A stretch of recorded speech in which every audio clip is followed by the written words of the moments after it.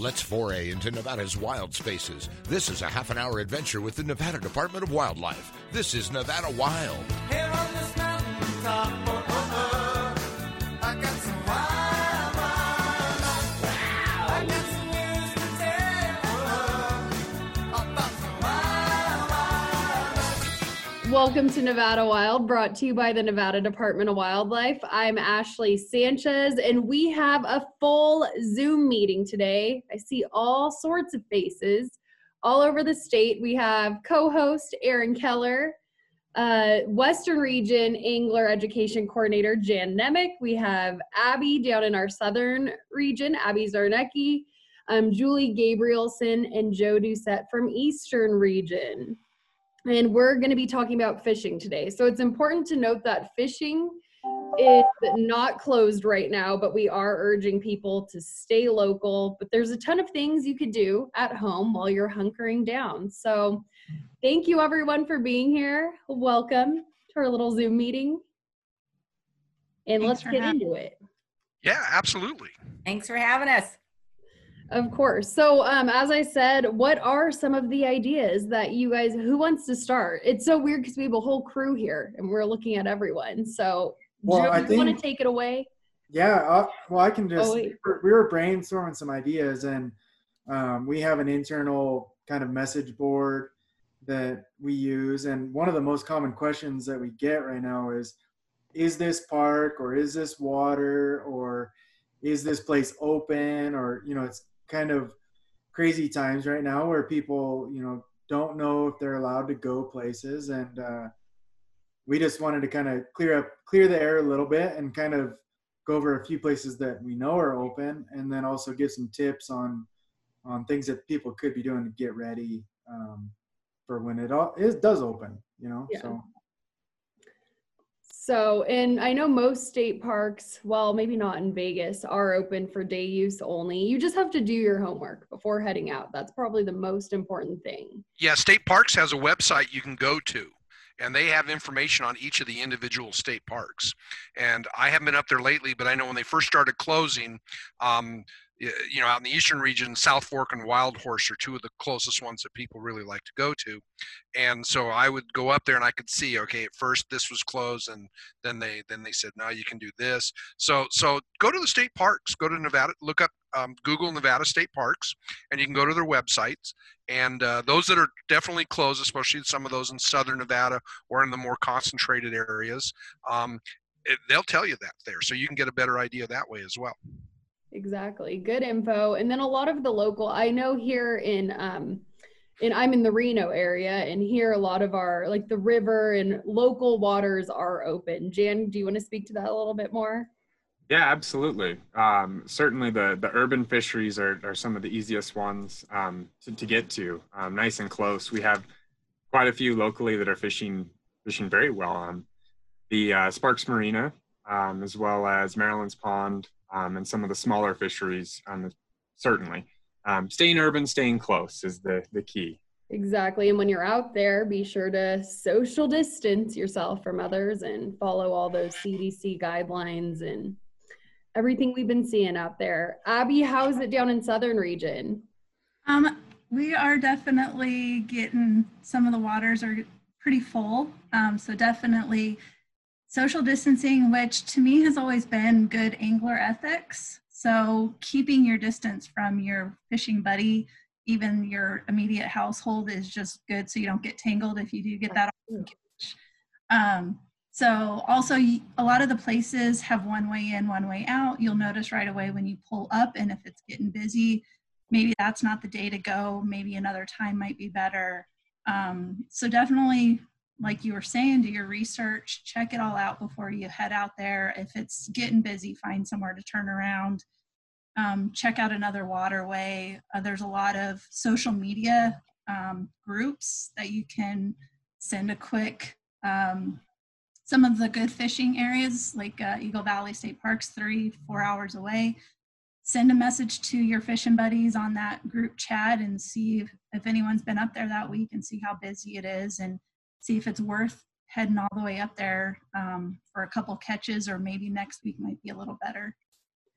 Very good information.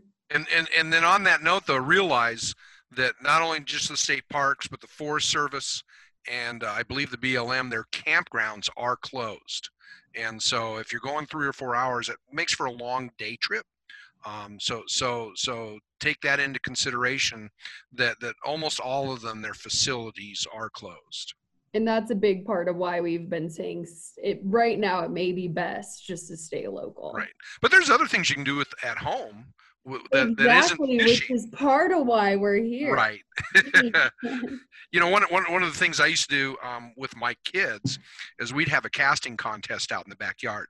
We'd put hula hoops or we'd put paper plates out or whatever, and then we'd put casting dummies on the kids' spinning rods, and that way they're tangling up their lines when you're not fishing and learning what they're doing wrong and learning how to untangle them themselves. I remember when my son was about 9 years old, my buddy and he wanted to go fish. I said, well, let's take the boys. He says, oh, I spend the whole time doing stuff for my kids. I says, I don't. And he'd always done stuff for his kids and not let them figure it out on their own. I said, we'll just put them with my son, Joseph, and yeah, they'll screw around a lot, but they'll have fun too. And so that's the thing, if you get them doing this stuff. So if they tangle up their line, don't untangle it for them in the backyard. Work with them so they learn how to untangle and how to use their reel and set things up and that kind of stuff. So just getting the kids out in the backyard casting, that can eat up a whole afternoon, trust me. I'm actually working with a 5-year-old right now, so I'll take that advice, Joe. And Monday, actually, we're going to move it to 5 p.m. is front yard fishing options. My front yard's a little easier to cast in than my backyard right now. So, and that way we don't have any copyright of the actual game. But we have an example of the game Backyard Bass and how you can make your own front yard fishing out of some bobbers and a delivery box. Very cool. And you could get to that registration on our Facebook, right, Abby? Exactly. All of the events are listed, which are obviously all online events for us right now. And then we send you the confirmation once you register for the class. And so you can check out any of our Nevada Department of Wildlife webinars that are coming up. And when we started doing these podcasts from home in this Zoom format, at first we had a lot of our wildlife educators on because we were promoting their webinars. So it's cool to get you guys in because we have a lot of fishing webinars up right now for people to check out. So definitely head to our Facebook, check them out. And we're trying to post them to YouTube as soon as we can after. So if you miss them while they're live on Zoom, which you could find that registration through our Facebook, head to our YouTube, and you could watch them after. So it's a really good time to be educating your kid. Like Joe, you were saying right now, let the kids figure out how to untangle their lines by themselves. Like you could be doing so much right now to educate them before heading back out to the water right now. So it's a good time to be taking advantage of that. Absolutely. And people don't realize how quickly children will learn. It's us old farts that they don't learn very well or very quickly. Kids actually do much better at knots than adults do because their fingers are so nimble. The problem with kids is you have to slow them down and focus them. They want to go a mile a minute, but if you can take and let them just teach them how to tie their own hook or their own lure on with an improved clinch knot, very easy knot. And that will get them through 90% of their fishing situations while they're at that young age. And then the same thing with me, old farts like me. I fly fish, but I only use about 4 or 5 knots. You know, people think, oh gosh, fly fishing, you got to learn all this stuff. 3, 4, or 5 knots, and the time to learn them is while you're sitting in the easy chair, watching maybe some YouTube that shows you how to tie it, and start maybe with some string or some paracord where it's big and easy. But you do need to do it with the mono or the fluorocarbon because it does tie so much differently than the other stuff. But knots are huge, and especially at low light, if you know how to tie that knot real quickly in low light conditions, first thing in the morning, late in the evening, it makes it so much easier if your hands are used to that routine and you can just tie it very quickly. And it can make a frustrating moment when the fish are out there, everybody's catching and you're not because you have the wrong thing on. If it takes you a while to put it on, it's very frustrating. So sit in your easy chair and chat with your spouse or your kids, and maybe everybody practice knots at once to fish. And it keeps the kids occupied, because a lot of you could probably speak to this. I know you're home with your families, and I keep hearing about parents going, they're like, the kids are going stir crazy right now. So what a perfect thing to do. That would keep them very concentrated and occupied.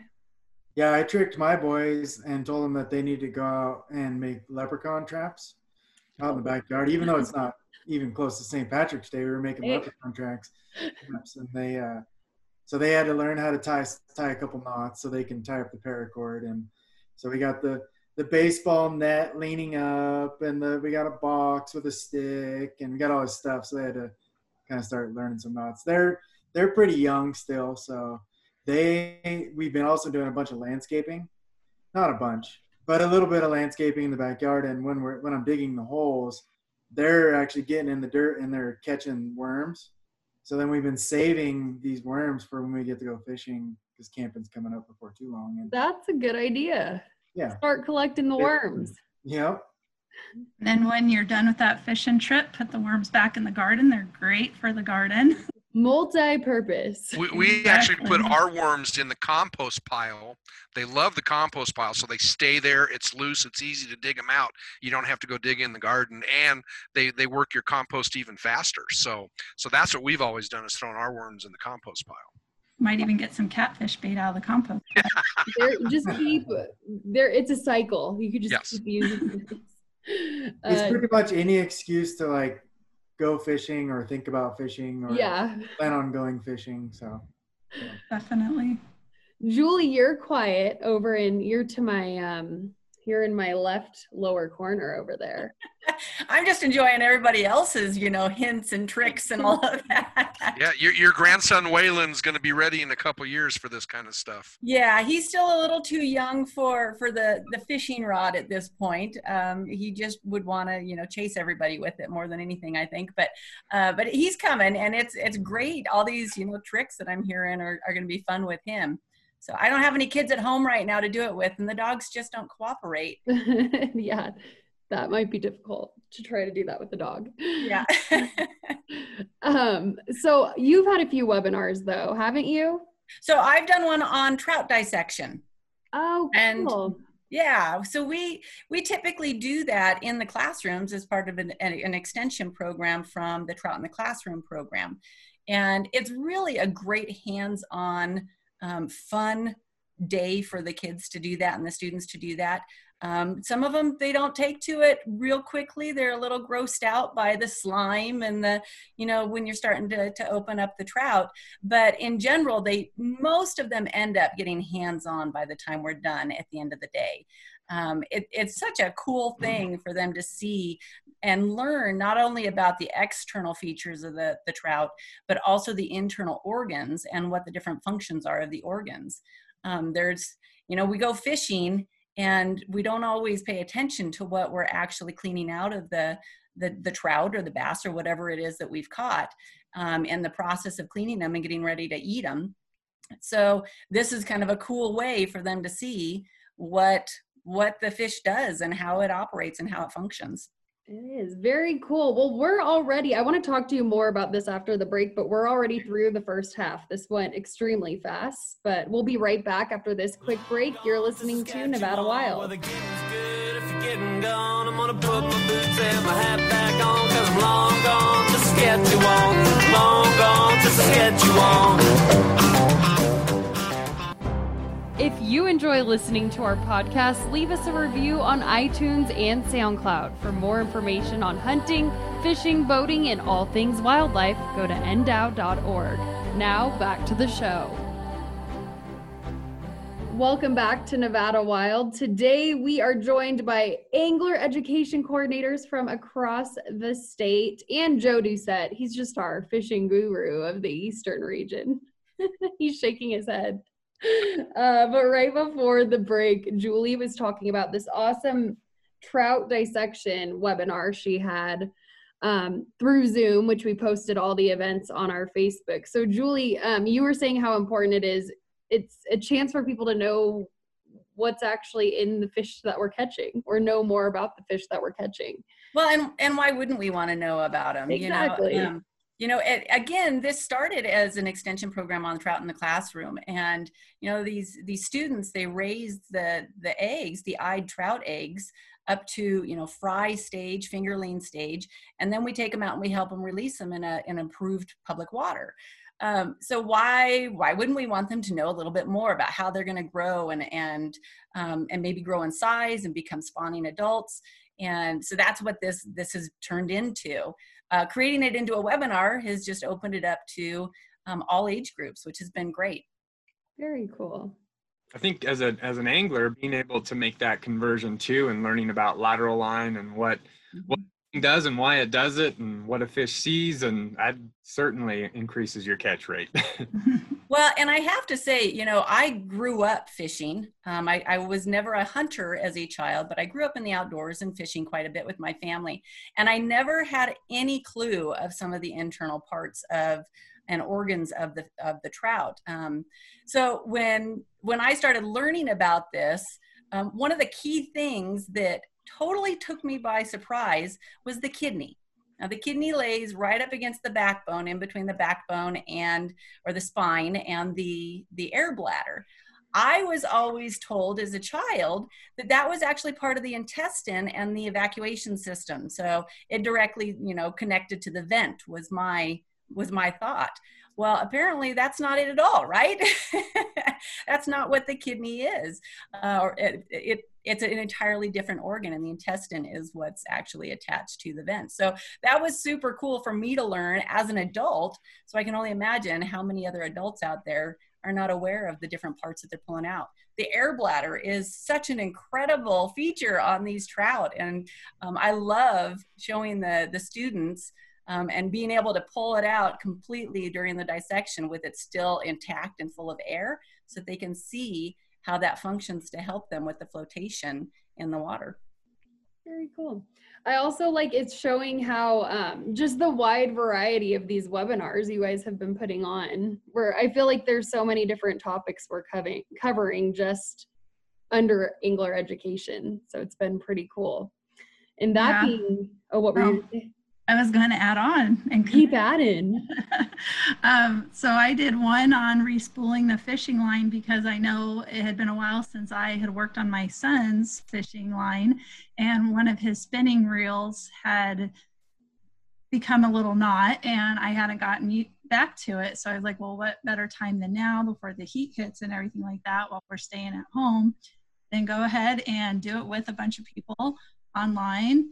And win-win for me. Now I don't have to do this later on, and we're ready to go as soon as the parks or fishing is up and running well.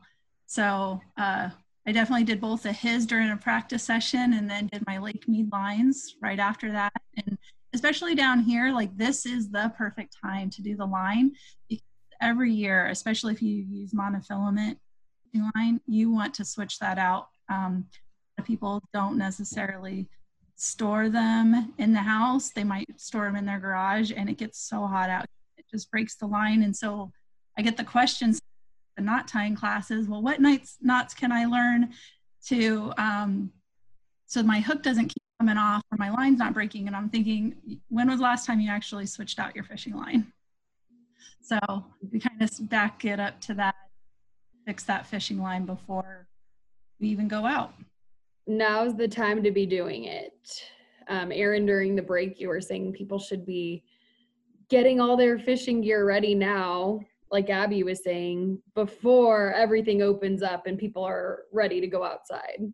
Yeah, you definitely don't want the first time to touch your fishing gear as you're leaving the house to head out, because I took the boys to one of our urban ponds the other day, and I brought two little Spider-Man poles and one adult pole, and I brought the wrong tip. So I brought the tip for a different pole, different rod.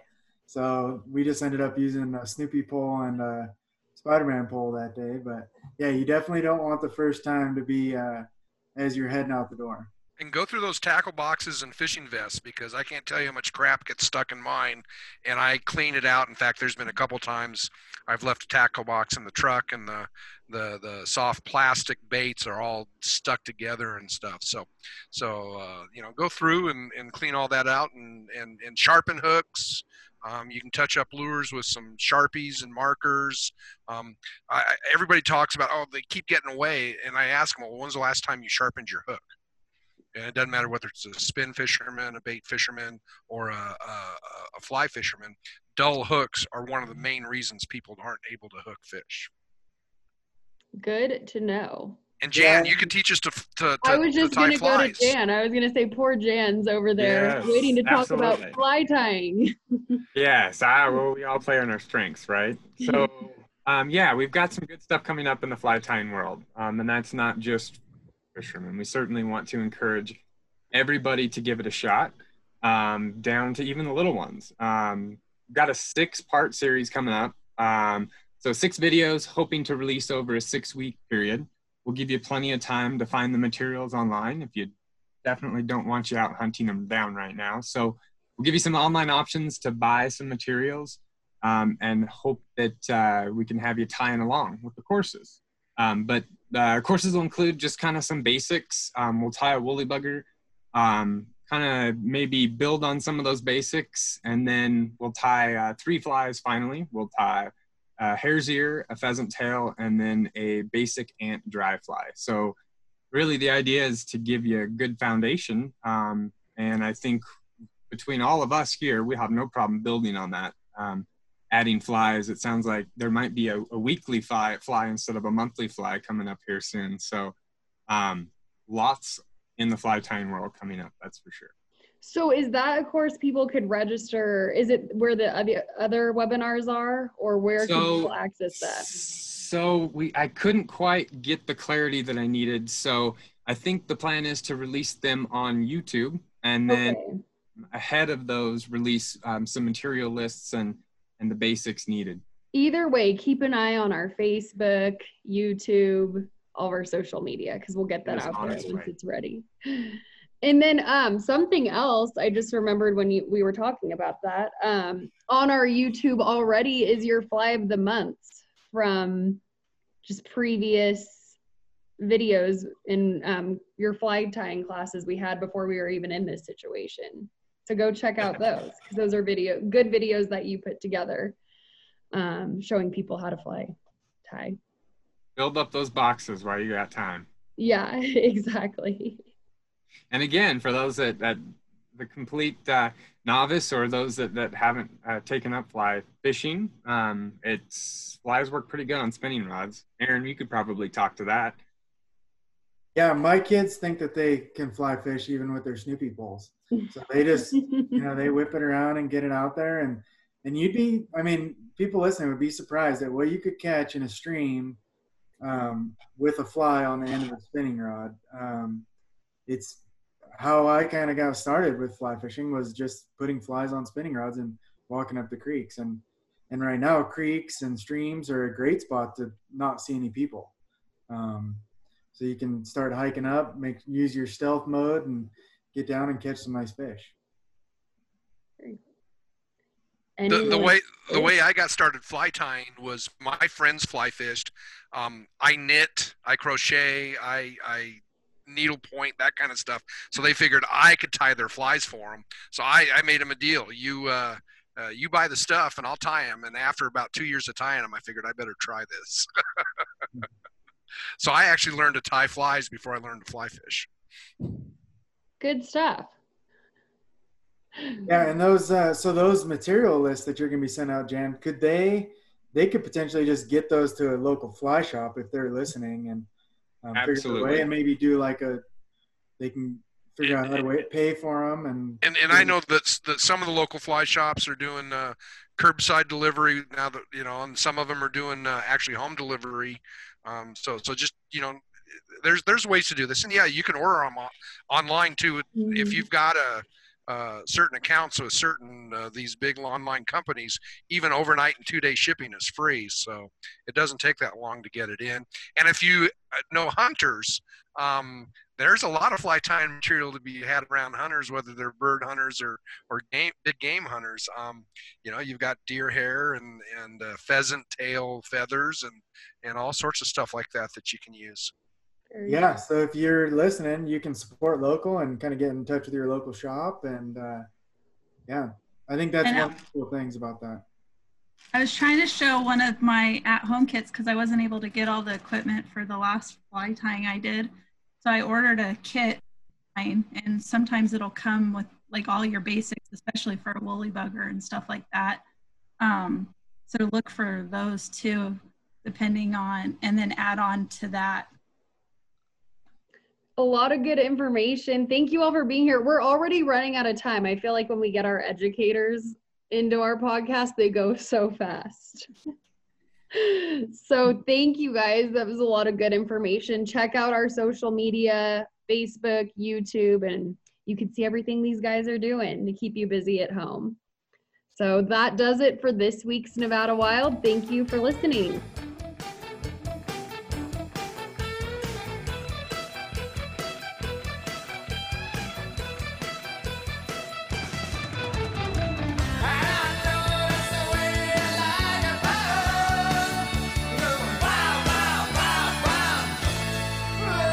Join us again next week for our next adventure, Nevada Wild. It's a production of the Nevada Department of Wildlife.